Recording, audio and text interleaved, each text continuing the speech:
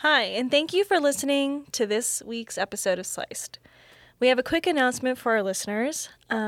First of all, I am transitioning to a new role, which will take me away from my responsibilities with the Sliced podcast. That said, it has been such a great journey being with you all, and I just so appreciate every single person that has listened to the podcast, joined us as a guest on the show, downloaded the show, given us 5 stars, dropped a review. I so appreciate each and every one of you, and it did not go unnoticed. We really, really appreciate your support, and it's been a great joy doing this show, and I will miss it, but I do have to transition into something else. So in my absence, Michael, who you've been introduced to before, he's going to join me here in a moment, is going to fill in my shoes, which are big shoes to fill. Michael? They are. You have done such an amazing job with Sliced. It's been so fun working with you, interviewing with you for the few that we did together. And I'm very excited for your next chapter. And it definitely is big shoes to fill, but I'm excited to take the baton from you and continue to give the listeners of Sliced little bits of wisdom from other founders and people in the startup world. So thank you so Emily. Much. You're the man for the job. Wow, what an honor. Thanks. I mean it.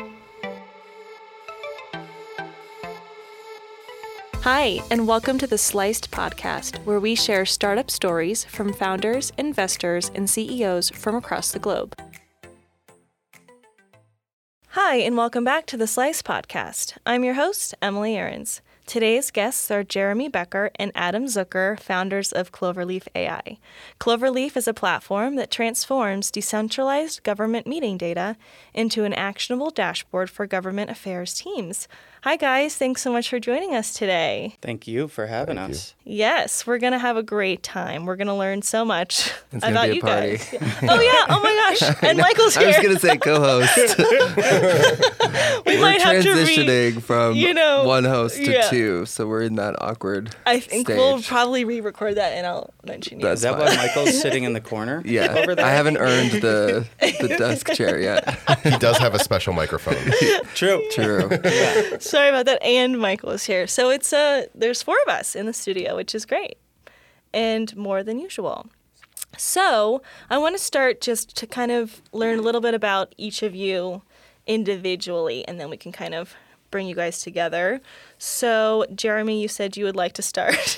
I dove on the sword, yeah. Yeah, okay. So tell me a little bit about yourself, where you're from, and how you got started, maybe what you studied in school, just like a little overview. Yeah, so the first 30 seconds of this are going to sound real familiar for both of us. But I grew up in the northwest suburbs of Chicago.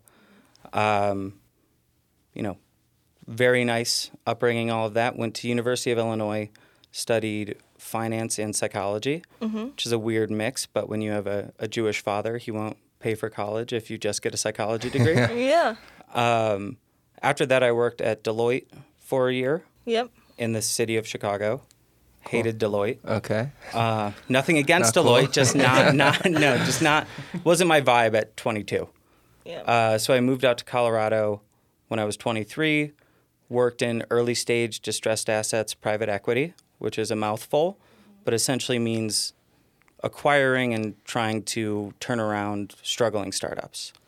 There's often debt in play, so we would work with the banks to try to restructure that. And unfortunately, restructuring and turnaround are nice ways of saying you wear a lot of black and don't always give people raises. Yeah. So I left that after 4 years. Have spent the last 5 years as VP of product at a scaling startup based out of Boston. Neat. Well, until I started this. Yeah, I was going to say. That was the line until we got until like a year ago. Yeah. So we started Cloverleaf. We incorporated in July of last year. Okay. Yeah. Very, very cool.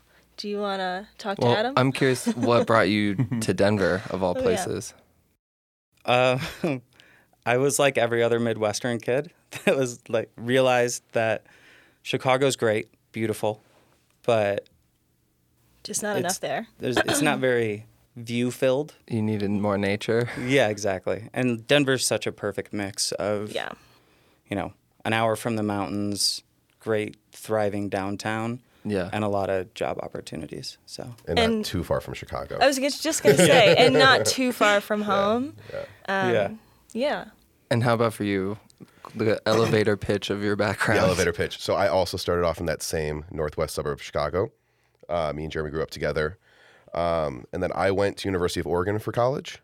I tried every liberal arts field in the book before finally settling on computer science. So I'm actually one of those half rare engineers who went to school for computer science. Did that, got out of school, took a couple jobs in Eugene, then moved to New York City, lived there for like 5 years as an engineer. And then pandemic rolled around. I went remote and lived out in a small town in Oregon for like a year. And then Jeremy called me last April, May, and told me, we had talked about this before. We had actually talked about bringing me on in like an advisor role before the pivot. But then he was going to change the business a little bit and he wanted to bring me on. Explain that maybe to the us. pivot, yeah. Yeah. Where did it start? How did you pivot? How'd you guys find each other? Yeah. So we started we found each other playing rec league basketball when we were 9. Nice. But so the initial concept for the company, which is we were called Engaged Citizens. We were trying to partner directly with local governments to transcribe their meetings, drive engagement among citizens. And we just ran into the buzzsaw that is local government budgets. Mm-hmm. Yeah. But we still felt like there was a lot of value in this data. We still hope to get back to that initial vision at some point. But that was kind of where we pivoted. And I think we were just over quarantine. We were playing Settlers of Catan over Zoom. And I was like, hey, I'm pivoting this thing. I went through a executive MBA through Northwestern. And that's kind of what drove the pivot. Nice. And I was like, Adam, you want to? Maybe tell everyone who isn't familiar, right, with the business more about how it all What works. is Cloverleaf? Yeah, tell us about Cloverleaf. Yeah, so we ingest videos of government meetings, and then we transcribe them to text. And then once we have text, we can make them searchable. So that's kind of the main thrust of the product right now, is allowing users to tell us what keywords they're trying to track in government meetings, and then tell us the geographies they care about. And then we send them like a daily report letting them know everywhere that word was mentioned, the exact spot in the meeting, and they can jump straight to it. So to translate that back to the engaged citizens thing, at first it was selling to governments to increase transparency for citizens. So your government would buy it, and then you didn't have to go to your local city council meeting, and you could just find out what happened. But as Jeremy said, sales cycles were long. It was really tough to get the governments to spend the money on it. But for private businesses, that data matters a lot, and they have the money and the willingness to spend. Right. So that's where we find ourselves now. Right. And that's been a super successful journey over the last year. Okay. To sell that as a use case, it's kind of like a massive telco trying to track broadband spending. Okay. They're not going to send someone to every meeting across the state of Colorado Right. because, believe it or not, that small town on the Eastern Plains still gets a $2.5 million broadband RFP. Okay. So if I'm like an oil company, I would pay you guys so then I could track all the meetings of anytime oil or energy is mentioned. When Michael Oil LLC comes up, you can reach right out to us. Yeah, I mean, there's like an insurance use case. So I think it depends on the oil, but I could see the oil being more on that side, trying to stay abreast of what people are talking about, how they're talking about your product. Yeah. The use case Jeremy's talking about with like a telco, we're finding a lot more success in because it's a revenue generator, right? So it's helping them find extra government contracts they might not otherwise find. Oh, got it. Yeah. Yeah. Do you have any government people buying this product, like within government, who just want to stay up to date on all the meetings? Yeah, so in that first iteration, we sold 2 deals to government, but that was like a year of side hustle doing that. So it never felt promising enough to like fully dive in. Got it. At that point. But we do have a direct-to-government partnerships program that we're trying to roll out, so to more or less give the tool away to governments That's cool. Not totally for free, but incredibly discounted. Yeah. So we can still drive that engagement and transparency. Why, for both of you, why is civic engagement so important to you? So I grew up around these meetings. My father worked in local government, single father. If he couldn't find a sitter, I would be in the back of the meeting playing with my Tonka trucks, trying to not fall asleep. So I knew the problem intimately. So when I went through that Kellogg or Northwestern executive MBA, I knew I had a problem. I had worked in some way in startups and software my entire career. So it was just, I knew software could help fix this problem. Yeah. What I didn't know at that time was how hard it was to sell the government. So we decided to just start grabbing the data and then, finding the buyer with higher willingness to pay and someone who can turn on a budget cycle quicker. Yeah. I don't have the same personal relationship to it all. I'm more in it. I love building things. I also I worked at like probably 10 different startups over my career so far, and I definitely like building things that have an actual like market fit and like a real business. So he came to me, explained the idea to me. It made immediate sense, and in that sense, I was like totally on board. And I've been looking for an opportunity to kind of have more ownership over my work and take a position like this. And it's been a fun ride so far, and I'm super glad. Yeah. It's a fun ride, which we hear a lot. However, we also hear not an easy one. Yeah. Can you think back to a particular time when you were maybe just getting started and an obstacle that you had to overcome and ultimately how you did overcome it? I'll start off by just saying that before I took this job, so I've been an engineer for a while, and I've never worked harder than I am right now. But in a weird way, I've never been like less stressed out. I don't know, at least for me, I'm starting to realize that you got to work to be happy on some level. Like, there's a lot of jobs that will make you unhappy, but being a productive member of society is kind of like an inherent thing. So I think that's where the fun ride part comes from too. But as far as an early obstacle, I mean, for me, I've never managed people before. I've never been in a leadership role like this. So for me, it's been a lot of pushing myself outside of my comfort zone, right? I was an engineer, so I was an individual contributor.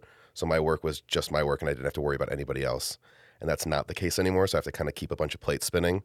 I've had varying success and failure at that. But I think it's the toughest thing for me has just been like that. I don't know if I have like one early obstacle, but just getting pushed like really far out of my comfort zone in that sense. Like we're recruiting right now. And so I have to kind of become a salesman and like cold email people and get rejected a bunch. And it's hard. Those are all things I'm not used to doing, right? Yeah. Like engineers are very protected in today's world, especially in the where, having been one, I feel very comfortable saying that we're quite spoiled in a lot of ways, I used to liken it to like, you put the hamsters in the cage, you give them a bunch of toys and you don't know how they get it done. You just know they get it done. Yeah. And that's kind of how people treat engineering teams. They're black boxes, right? And that's not the role I'm in anymore. I don't get to say no. I don't get to say I don't like that. Or I can say I don't like that, but then I still have to do it. And I would say the first toughest challenge, so we got accepted into Techstars. They actually reached out to us and asked us to apply. Wow. And we both had very comfortable jobs at the time. So for me, convincing my partner to be like, hey, you know how I'm currently the breadwinner and we bought a house 3 years ago? I'm going to go make no money for a while. Yeah. And I mean, that's an ongoing struggle, right? Like, how can I still show up? How can I provide value in other ways, not to use business terms? But I think that was probably the first biggest struggle just for both kind of us. Taking the leap. Yeah, jumping in. Yeah. Head first. So what, like, did you know always that you were going to do it, or were you torn, like, all throughout? Or was it more a matter of convincing family and partner? It wasn't as much convincing as it was defining what is this going to look like. Yeah. As we go forward. Rationalizing it a bit.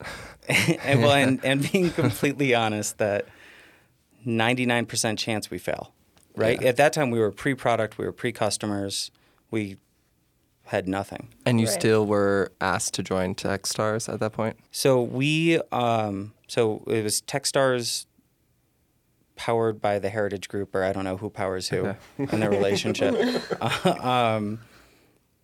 And they reached out to us. We still had to apply, but it was more a formality as we understand it. Yeah. How did they hear about it then?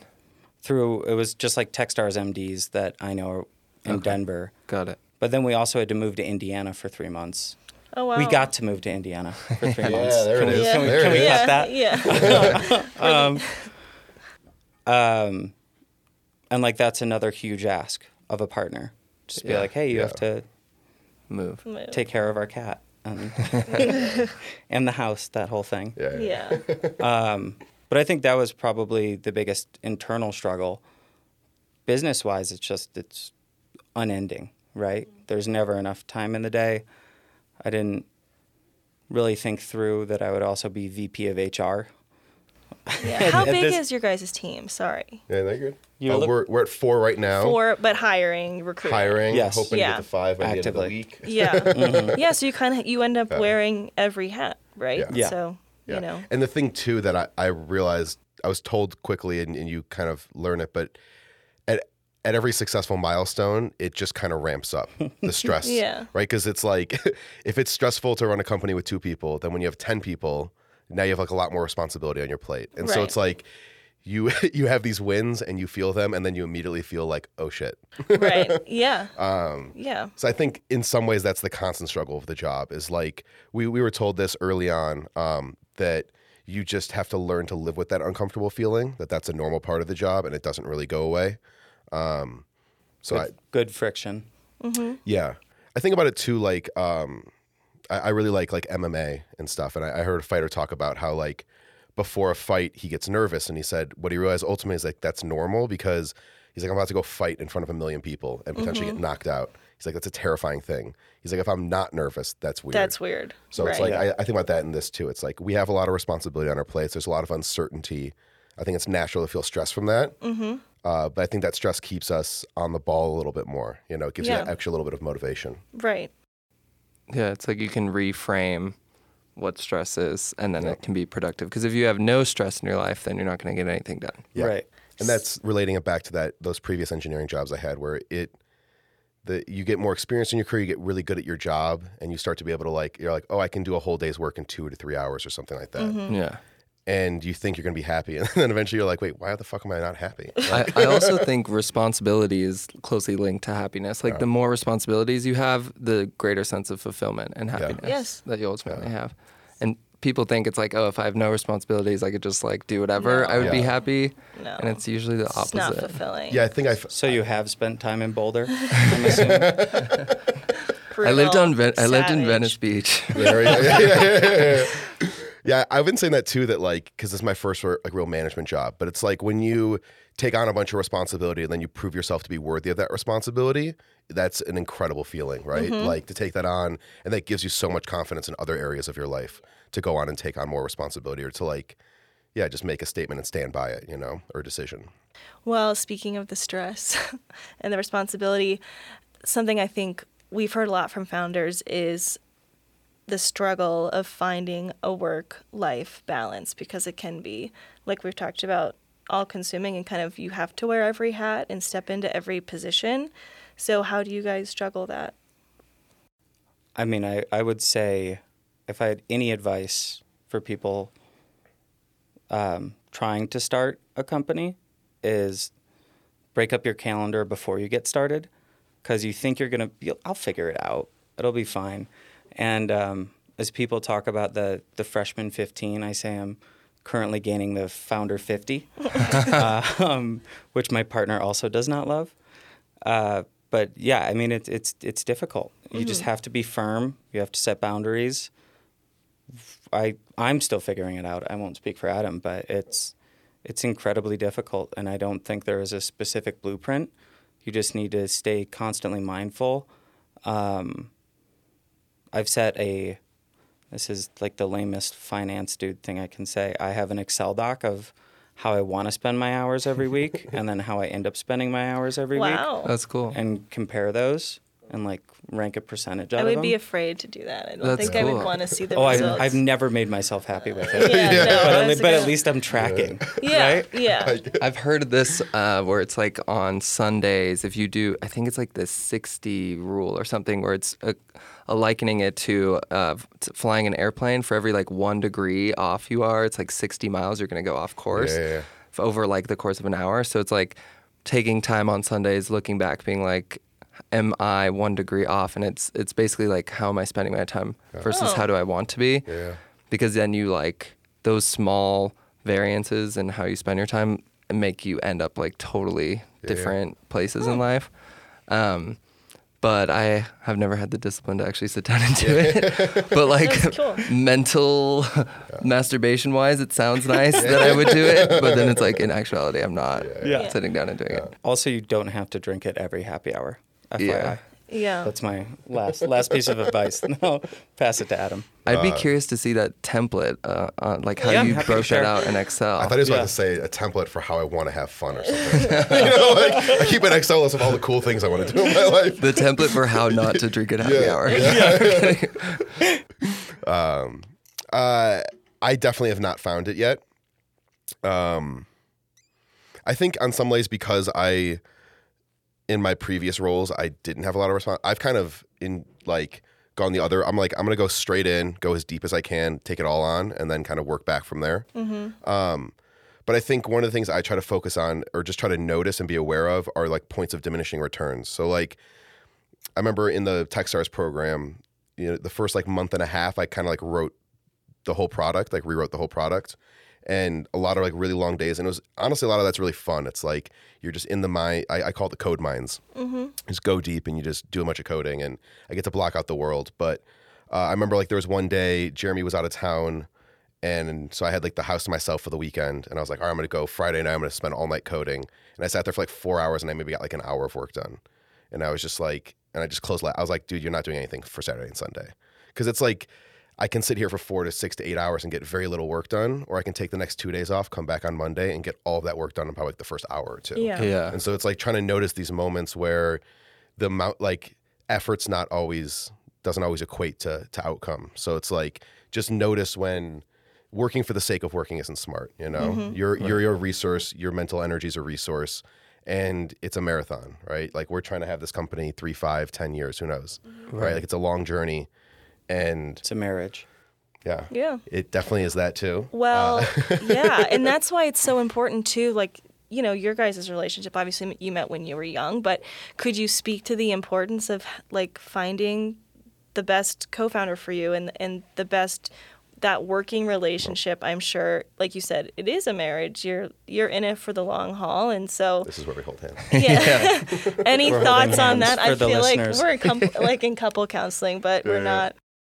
Well, I would say, so I was kind of the originator of the idea with zero idea of how to execute it technically. When I thought about a CTO, I know Adam is, as he said, he's business driven. Like he doesn't, like there are tech folks that are super driven just by building awesome products. And that's cool. I like to build products buyers want to buy. And I know Adam is of that same mindset. So when it comes to finding a CTO or a co-founder, if you're the CTO, you need a business-minded person or whatever role you're trying to fill. Have those discussions early to figure out, make sure that you are aligned, I guess, philosophically on what a company needs to be. And then for maintenance, it's just I have implicit trust that Adam is way better at me than coding and building his product. And I will tell him what I want, obviously, as I'm still very much in that product role. But his ability to execute, I'm not going to nitpick or anything like that.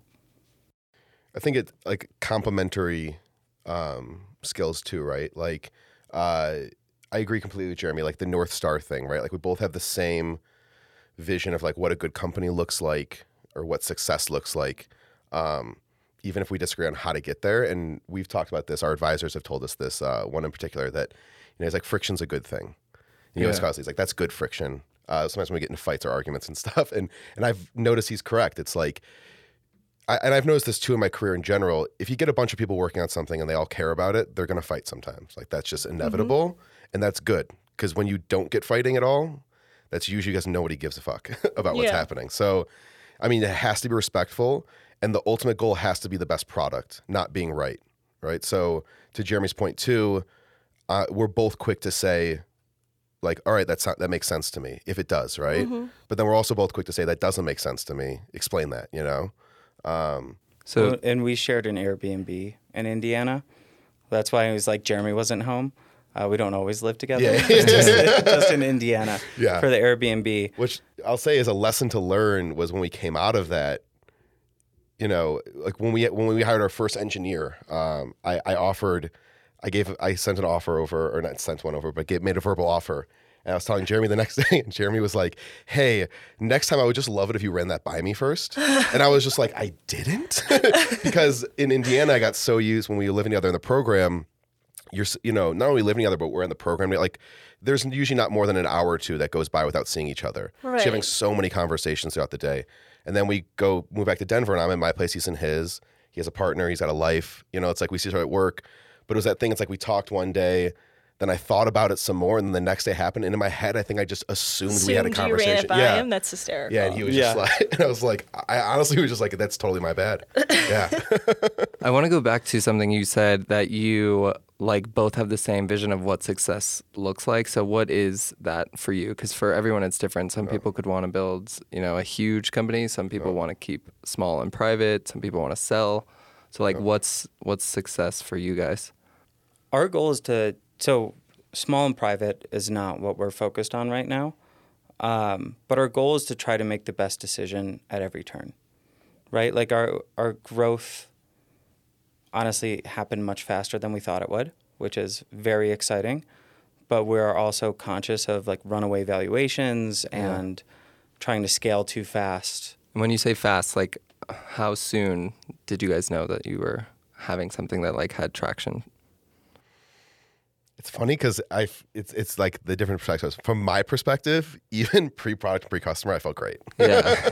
Because like as a technical product, it made so much sense to me, right? Yeah. So it's like in my head, and I guess as an engineer, you're like business people and salespeople are going to go do their thing, and like that'll work, like they always make it work. So I'm like, I can build this. Everybody I talk to tells me like this makes sense. So like, why wouldn't this work? I know on his end, like he's the one getting rejected by like 80% of the people he tries to call, or 90, right? So it's like, it's a very different feeling. Founder-led sales. Yeah. And I know we don't want to focus too much on numbers, but so we 19x'd revenue last month. Oh, wow. Which is very exciting. Yeah. Thank you for the appropriate response. Yeah, that's a lot. How quick was that growth for you? Like, what were the first couple months like? So we didn't sign our first customer until January. Okay. And you launched in July? The product launched in November. So we incorporated July. We had an old product for that engaged citizens work, but the work we wanted to do is Cloverleaf. That wasn't going to be a viable app. So program starts mid-September. I start on the rewrite like late September, and I'm done by like November 1st, essentially. And so we have our first pilot people onboarded in November. January, I onboarded our first telco company, major telco company. And that was kind of like the big start of our revenue. And Sweet. Yeah. Sweet. And another question I have, you also mentioned your mentors, so how did you go about finding those? And how would you recommend people who maybe don't get into Techstars, if it was just through Techstars, like how do you go about finding a good mentor? Yeah. I mean, Techstars was very helpful for us. And I think accelerators in general, from my understanding of them, like the two things they're going to provide you with are mentorship and networking. And I suppose networking leads to mentorship. So, but was it like a formal process? Like you had to like ask someone to be your mentor? Did you get paired up with someone? Yeah, it wasn't like a will you be my mentor, like here's my last rose sort of thing. It was more of just like we vibe together, there are connections here, but if you don't go through a Techstars, my friends joke that I would network at a funeral.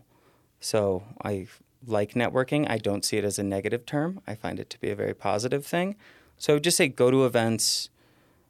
If you connect with someone, follow up, be hyper-focused with their time and what you're asking them for, because likely anyone you want to be your mentor Is busy. is going to be very busy. Yeah. So the Techstars MD I talked about earlier, that it talked about us to the other Techstars, is I actually used to call him my professional man crush, and is now one of our board members.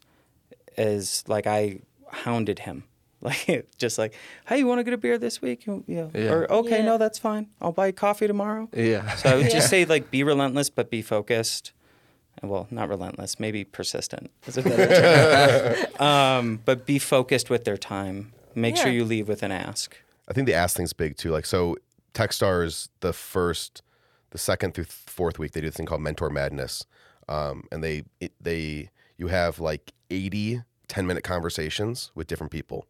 And every single one you need to end with an ask. Oh, wow. And it teaches you to ask things. Ask a different ask? That's cool. A different, or it can be the same one. It has to be relevant to the person, right? So sometimes it's something as simple as like, hey, you work in this field. Is it cool if like I hit you up with messaging and ran some messaging by you? And you don't end up following up with most of these people, right? But it's getting you in the habit of asking for things. And that ask is a way to keep the conversation going. Definitely. So I think that's like a huge thing. It's like Jeremy's point is like, because I've been telling my friends this who don't work in tech or like don't, and just as a general business strategy, or just like networking is really just making friends, right? Like, you know, or at least it should be, because ultimately, well, and there's the whole psychology of like, if you ask someone to do a favor for you, you're more likely to like build a friendship. Exactly. 100%. And that's the why I say that too, is like, people are willing to help you, but you need to ask them for things, and no one's gonna come out and offer their help without an ask, right? Like, they're busy, but if you say like, hey, could you intro me to this person? We have a long list of demands after this that we're gonna send you guys. Perfect. Well, I mean, it is an awkward feeling.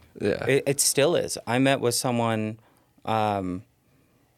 investor, Denver area, wasn't a good fit for us. But I met him for coffee, and for 15 minutes, I was just trying to chum it up. And he was like, look, my time is best spent when I'm hyper-focused. So can you please just tell me what you need? Which might sound like a little forward on his end. I respect it, though. I respect the hell out of it. And it pushed me to actually get to like, actually, this is why we're getting coffee. I saw these 3 people you're connected with. I'd love an intro. What can I send you to make that intro happen? Nice. So like, it might sound transactional, but it is really just making the best use of everyone's time. Yeah, I think it's more like considerate. Like, if you think of all the time wasted in kind of pleasantries at work, which I know are kind of like inevitable and necessary. Michael's saying he doesn't like talking to me. No, I love talking with Emily. Expand on that. He I'm saying hates me. other jobs. Yeah. No, this Everywhere job's except great. here. Yeah. This one I love. This one I love chatting with you. Yeah. We are. The damage is done. It's But I think there's also a difference, right, between coworkers where you're trying to build up a rapport and a culture, and then somebody who you don't work with, you have no business like. I should say meetings, though. Yeah. You know, meetings with outside people that are not your employees, where Totally. you're like, you spend the first 5-10 minutes. It's like, if you every single meeting times that through a whole year, I think it's like more considerate to be like, okay, let's just jump right in. And I think it's also something where like in sales calls, it's very important, I think, to establish some sort of camaraderie or like, jokiness, and you don't want to get straight to like, you don't want to, not straight to like, give me your money, right? But like, and then you go to these other business relationships and you kind of maybe put on that sales hat, and you're like, you're not selling somebody, you're asking them for something, and they're not buying it. Like, so it's just a different relationship. And in that context, it's like, get to the point. Like, ask me what you want to ask me. Right. Otherwise, like, I'm not here just to chum it up with you. Right. What was the most uncomfortable ask that you guys had to present, or the one that made you most uncomfortable? Oh my God, when you're just talking to someone that wants absolutely nothing to do with you. But Techstars is like, you still have to end everyone with an ask. So you're like, would you mind if we reached out to you sometime? Or what was like, no. What was an ask that was maybe most productive for you then? Like something that really did work? One that made me think of is Jeremy.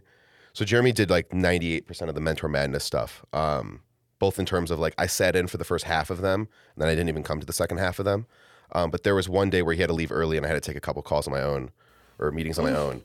And there was one we had with somebody, and I remember it felt really awkward the whole time. It felt terrible. And then I made my ask at the end, and it ended up being super productive in the long run.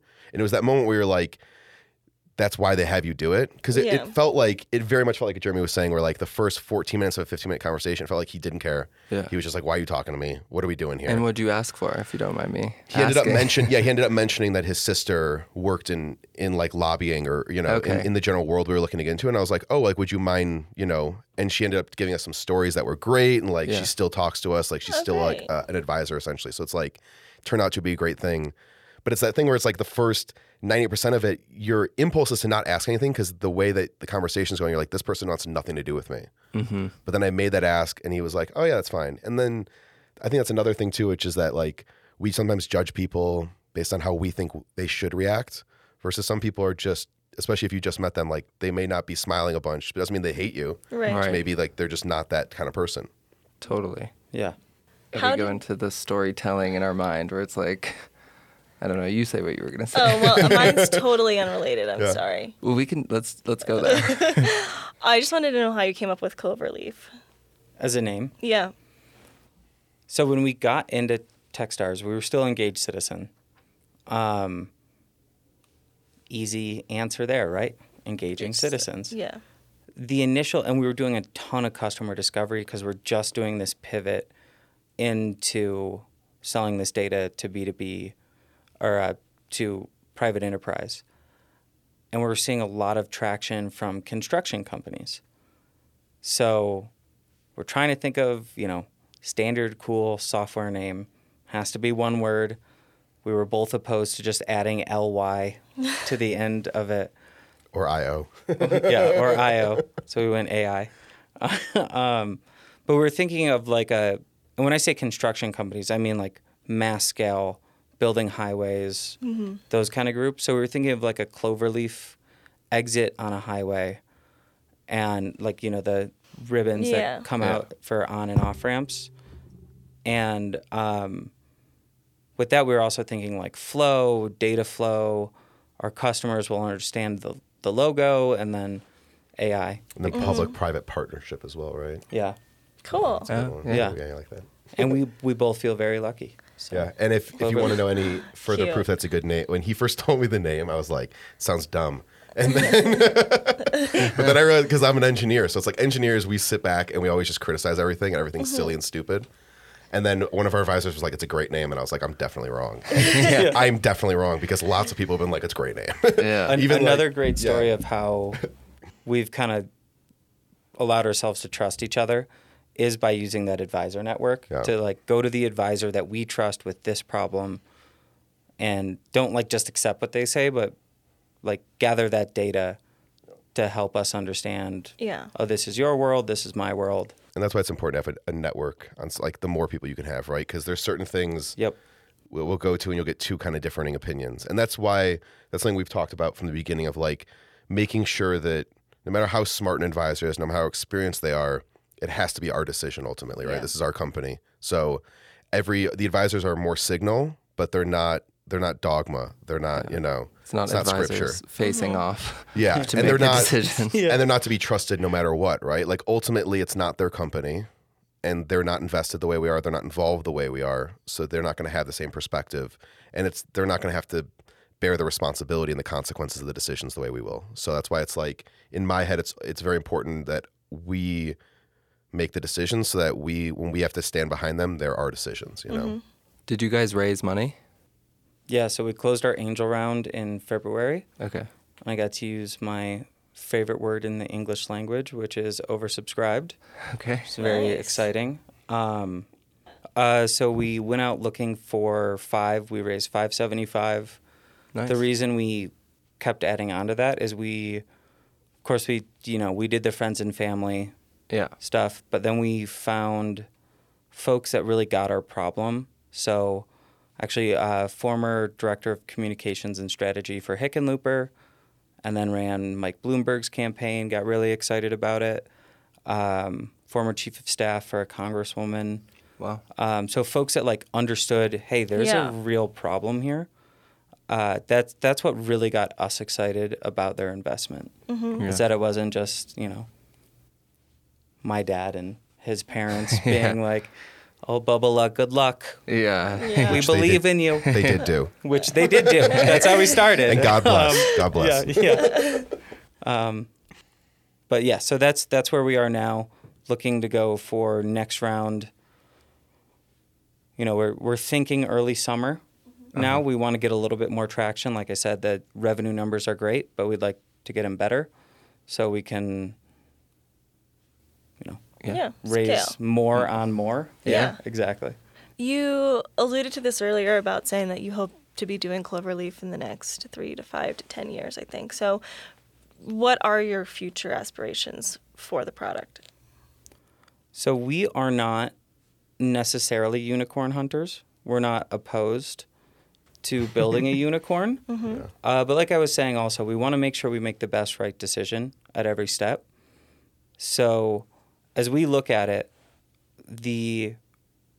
we see our future as being absolutely massive. Yeah. But if a large partner comes in and 3 years in says we And will wants to acquire buy you it. at a great price, we would be doing our shareholders a disservice if we did not accept that. Right. What do you think about the whole Elon Musk I trying to was buy just Twitter? thinking, but only because we talked about that.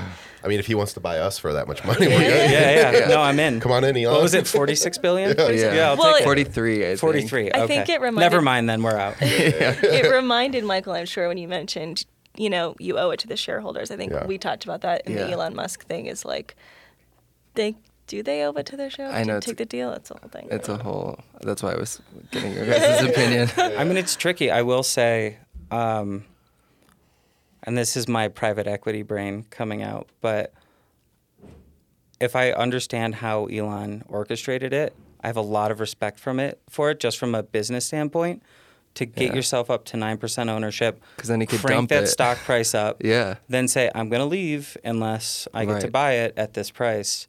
So that's where I would say they might owe it to their shareholders, because if he does sell, It would tank the price. Yeah. right. But if the board, I mean, they took the poison pill on Friday, right? I'm Didn't not they? sure. Where, so no owner, I think they did this, no owner can go over 15% without board approval. Oh, okay. So they're playing hardball with him. I don't know if that's them trying to crank up the price from a Right. moral standpoint. I don't think Twitter should be a privately owned company, but that's Yeah. a different question.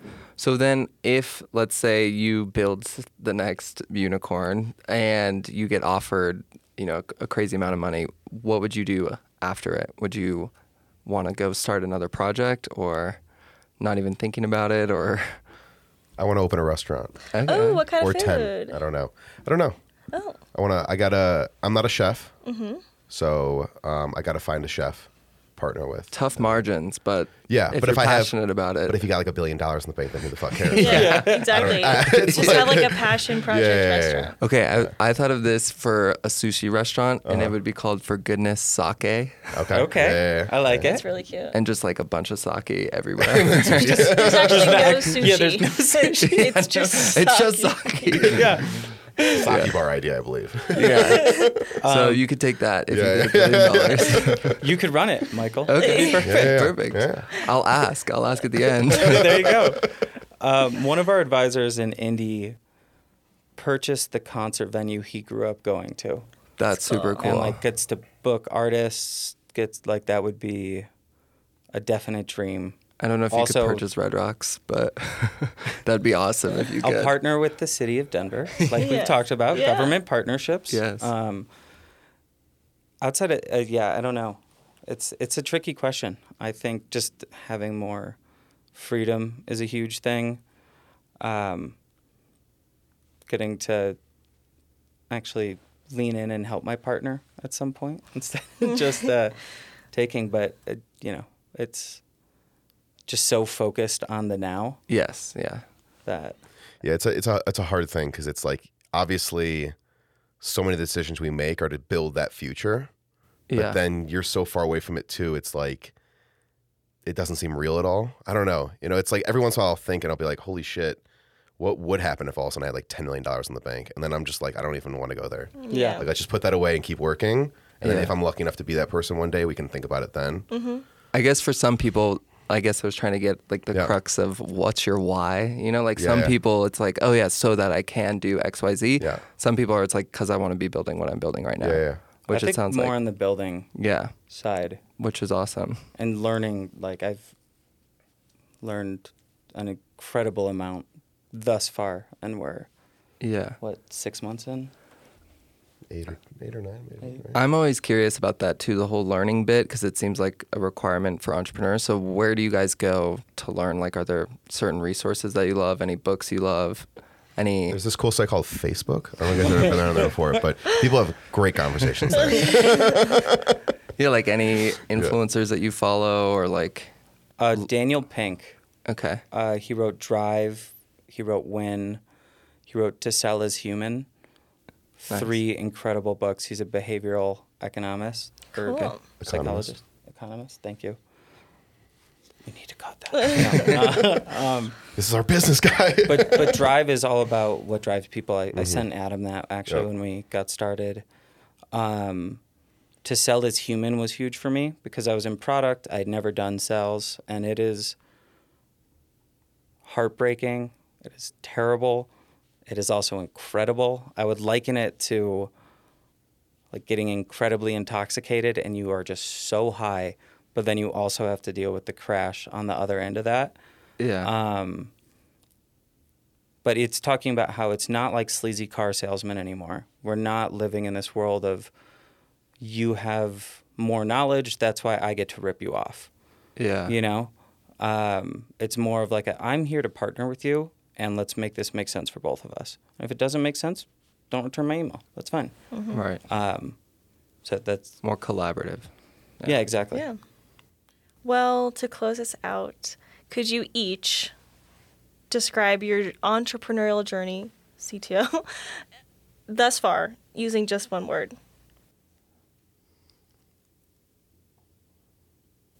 Crickets. The first thing, danger. Austin Danger Powers.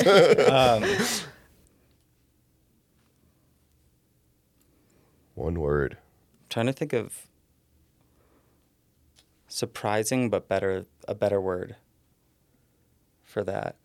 I'm thinking of a word along the lines of like embracing. You know, accepting, like just kind of, Yeah. you know, stepping into it. You Yeah. know, Roll with leaning the in. punches. Yeah. We can go with surprising. We can go with it.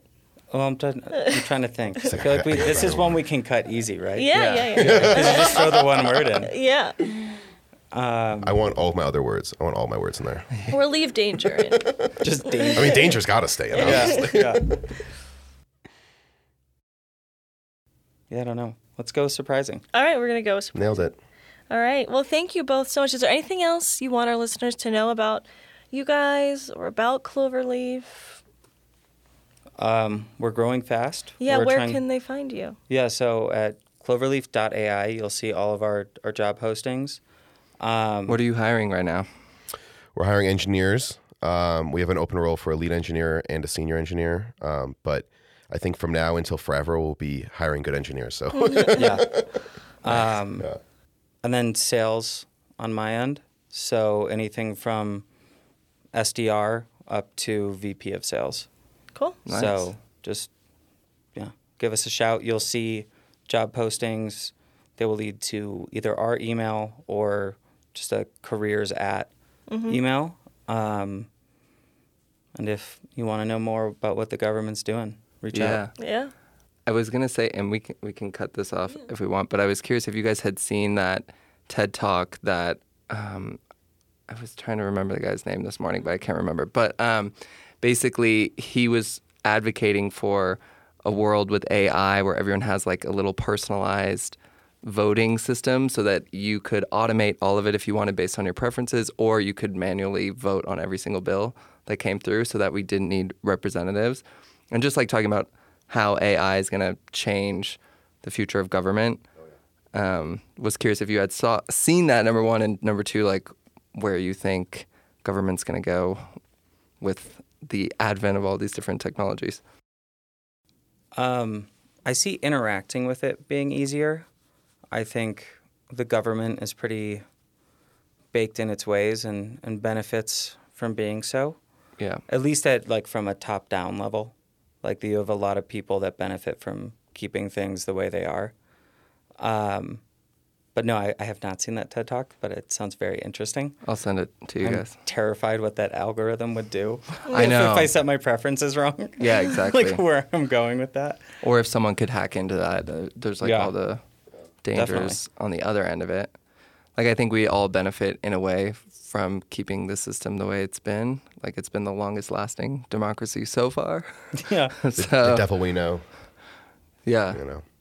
But a lot of what we think too, and not to belabor this, as I know we were just wrapping, is it takes a lot of outside and inside parties to actually get things done in our system. So we're just happy to help fuel those people to actually drive for something, because otherwise we would just all be in a standstill at all times. Like, Yeah. there would be nothing getting done. So what would you want to change about government aside from like a person in a role? Yeah. Like more about the government in general. I mean, I think it is really just about access. If I just got one, I would say make Election Day a holiday, or make it on a weekend and make it a holiday. But that would be like, that's one very specific one. Yeah. But it's very hard for people to vote, and that feels weird. I'm all Nice. for days off. Yeah. Hey, Hey, come on. Anyways. this isn't Europe, all right? I didn't think it was hard to vote myself. I didn't think it was hard to vote. Colorado is incredible. I was in LA for the Okay. last election. I don't. And they didn't do anything. You just walked in. Yep. Anyone walk in. They didn't check your ID. They didn't do anything. Oh, I feel like they're supposed to do that. I know they didn't do that. No, I think it's like half the states don't check ID. Oh, really? Yeah. We're like one of the only countries in the world that doesn't. Yeah, I think it's bizarre because you need an ID to get a library Yeah, card. what if you Yeah. could just go back and couldn't you just keep voting like a million times? I don't know. Well, that's a Chicago saying, right? Vote early, vote often. Yep. Yeah. Exactly right. Yeah, I don't know. But I see both sides on that, I guess. But Yeah. I'm more just meant for folks that like work a really long shift somewhere. Yeah. They're far Well, from a because your whole polling thing station. is still assuming that you have that day off or half the time off. But if you work a Yeah. job, a lot of people's jobs, they can't get a Tuesday off. yeah. And then they're restricted after work, and maybe the polling place is only open for 2 hours, and there's a 3-hour wait. And You Yeah. got 2 kids at home. But they had the mail-in this past This year. one, yeah. For Colorado, I mean, I think Colorado is incredible. Well, Oregon's been doing absentee ballots mandatory for everybody for a Yeah. long time now. That's where I used to live, and it's easy, and you have a month to vote, Right. and you can look things up as you vote. It's quite nice. Right. It's just obvious. Yeah. Yeah.